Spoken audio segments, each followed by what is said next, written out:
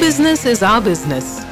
Gayatri and Aparna looking at women entrepreneurship beyond funding, sharing expertise, experiences, and tools to grow your business. Hi, I'm Gayatri. And I'm Aparna. Welcome to our show. Welcome back to our conversation with Lalana Zaveri, who co-founded Printo along with her husband Manish. We will be continuing our conversation talking about the challenges of working with your spouse in the same business, as a co-partner, no less, and some of the things that Lalana did to make this work. So talking about finance and home and things like that, and the story is also about how did you deal with the entrepreneur things in your early marriage? Then you had 7 years of this, then the money coming in, not coming in, talking to funders and all of that affecting maybe your vacation, the way you will live, all of those decisions. How did you take that? And this may be kind of a boundaries leaping question is, did you have similar roles, gender roles, like I take care of the home, I take care of something else at home as well, and did that reflect in the business, and did that reflect back at home as well? So who paid the bills and who fretted about insurance? That's an interesting question. Yes. So I'm going to start off saying that I was born into a rich family. Okay, so I have that privilege already. Individually, I didn't have to worry about where the money is coming from. And even if we went into losses, I knew that I will always have a roof over my head and not, have to lack for anything. Having said that, of course, I do not take money from my father, and I do not want to ever reach that point. So obviously, the aim is to be self-sustaining and self-reliant. When we did know what we were getting into when we started, of course, and we did take a look at our finances, we felt we could take this risk.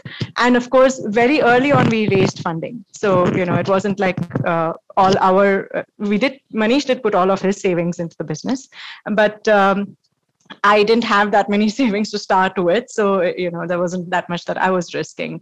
In terms of, some choices that we made, we had decided from the beginning we don't want children. So I do believe that one of the biggest, economic drains on a family is bringing up children, right? And it wasn't, we didn't decide not to have children because we didn't want to spend on children, but we were never really interested in having children. So that gave a lot of mental peace, I'm going to say, to me at least, because typically bringing up children does fall largely on the mother, biologically because of the way it is constructed, but also in terms of ensuring that you're giving the right upbringing, right education, all of that does fall more on the mother, I do feel.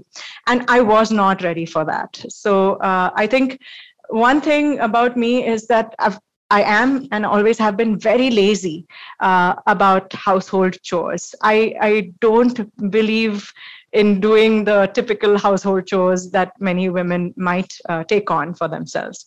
So even today, I am a terrible cook. I prefer not to step into the kitchen if I can avoid it. Manish is an excellent cook. He will cook whenever he feels like, not every day. I don't do the grocery shopping. Manish does most of it. I love cleaning, but that's my need. Nobody's asking me to do it, right? And I'm going to say overall, it does look like Manish shoulders most of the responsibilities at home as well as at work. So even when we were running Printo, this was the case. I don't even know what I did with my free time, actually, honestly. But of course, when you're running a business, it doesn't look like you have any free time. But a lot of the responsibilities of home as well as work were being shouldered by Manish, which is unusual, but that's how it was. And it continues to be so, right? Today, I have a slightly steadier income than Manish does, having left Printo. And it's only right now during this whole COVID situation that my income is steadier than Manish's. Of course, by now he was earning well before the whole lockdown happened. But after the COVID crisis, our finances have taken quite a hit, definitely. But we are fortunate enough not to ever face such a crisis that we have to downsize our home or take any decisions which might make us feel insecure in any way. So when it comes to, who pays the bills, who pays for the insurance, it is actually quite well split, I'm going to say. Manish tends to mostly pay the rent. We also decided not to buy a home because we don't believe in buying a home. So we've always been in rented accommodation. He does continue to pay the rent, but whenever we go out, we make sure we split, or I pay once, he pays another time. Grocery shopping is pretty much split across. Financial instruments or insurance is split either way, depending on what. And I still have my own bank account and Manish has his. We don't even have a joint bank account. So I think these are certain measures that we just took to maintain safety of our finances in some way. And we definitely don't want to put all our eggs in one basket. So that's another thing that we've done. Lalana, what you said about maintaining separate bank accounts and investments, that sort of thing, is that especially important when one partner is primarily an entrepreneur? I think it would have been important even if both partners were entrepreneurs. Okay. Yeah. And I would have done this even if both of us were working in jobs. I think this is just my need for independence more than financial security. Well, independence and financial security, of course, for me.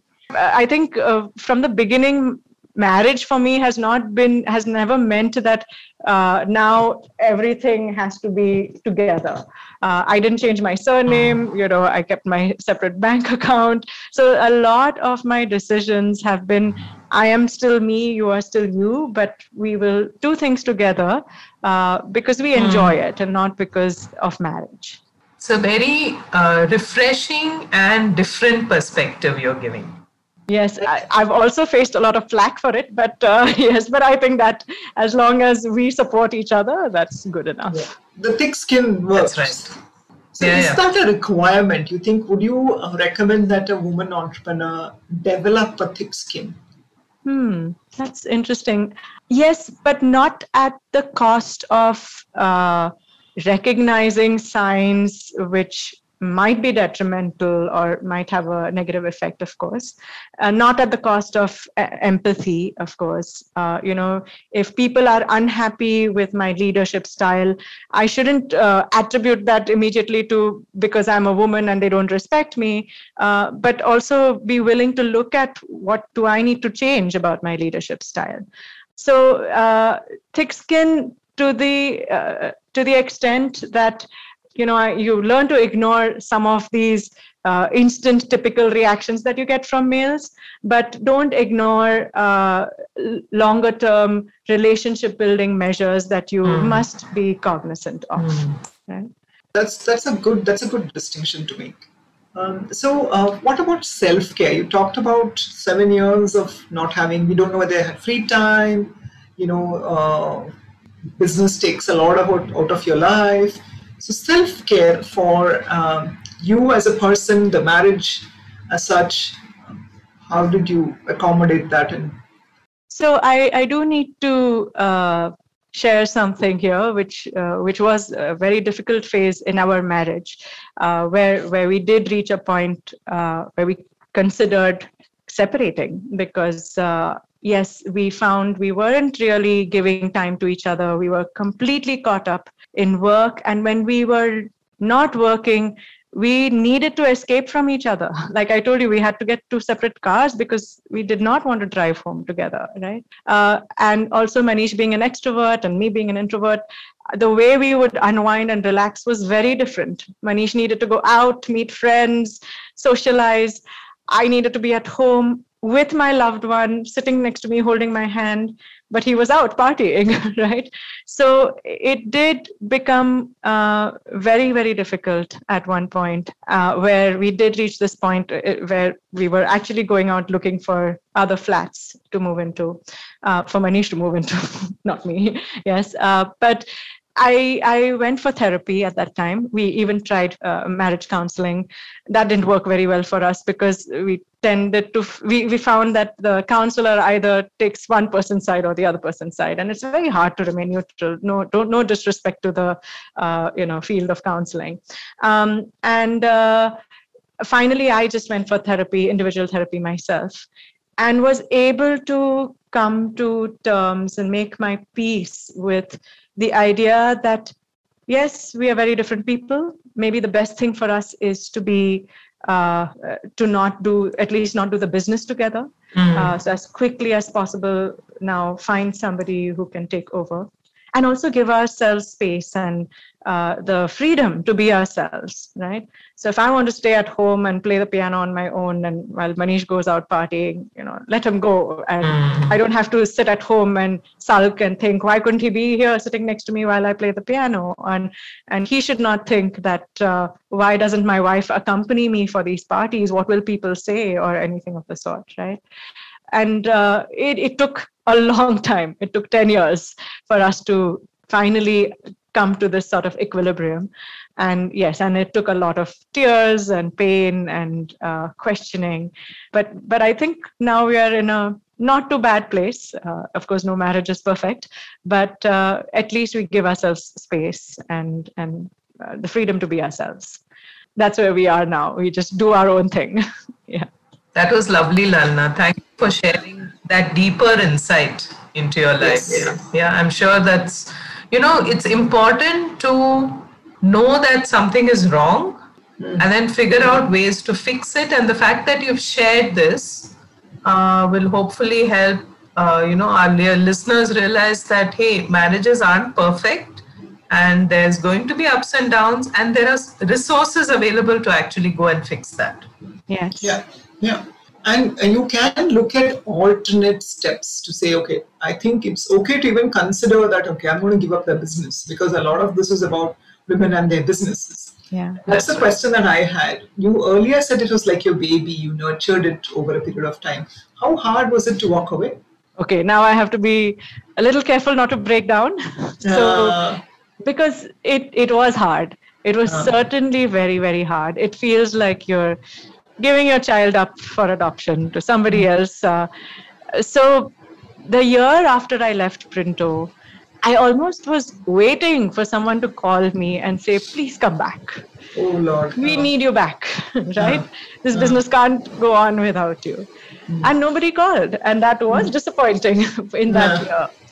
Now, of course, after 8 years of having been out of Printo, it's a matter of pride. Wow, great that I created something that is strong enough and clearly found the right people to take over, and it has just grown, right? It's not suffered in any way.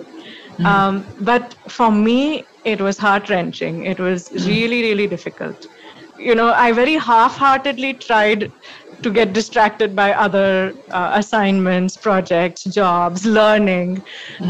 All the time in the back of my mind, hoping that somebody begs me to come back to Printo. And nobody did. And, it's great that nobody did. But it took me a year to purge Printo out of my system. I anyway have difficulty breaking off from any relationship, not just Printo. So, it was particularly hard with something that I had created, had a hand in playing and in creating, of course. It was really, really hard. But still, all things considered, a good decision. So you knew you will exit someday. So was that like, my vision of that is, okay, at the end of every year, you say, okay, this is the piece that I'm working on. I'm going to keep it neat so that next person who comes can look at it and take it away. Yeah. So was that on top of your mind as the years progressed? That I'm going to exit. So I need to make sure all of things are documented and things are kept nice and tidy for the next person to take over.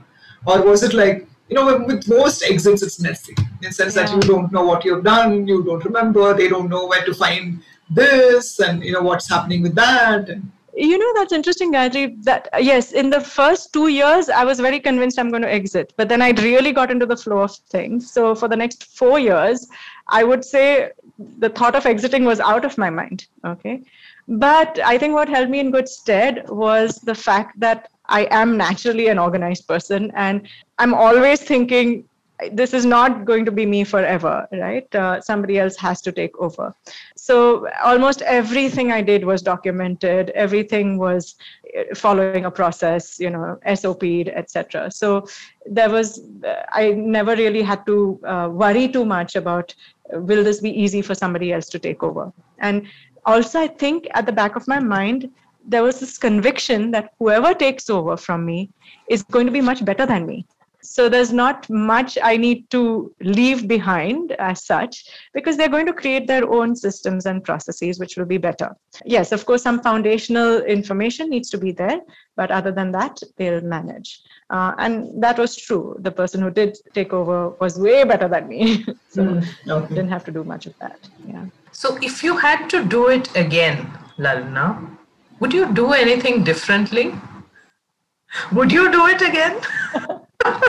That is the big question. I wouldn't. I would not co-found a business with my husband for sure. Okay. I did try a small venture, with a friend after leaving Printo. And it was very interesting, the discussion we had. So this was a female friend, and we had been friends for a while. And there were some very strong ground rules I set down right from the start, right? That let's agree that this is our vision. Let's agree to have fun.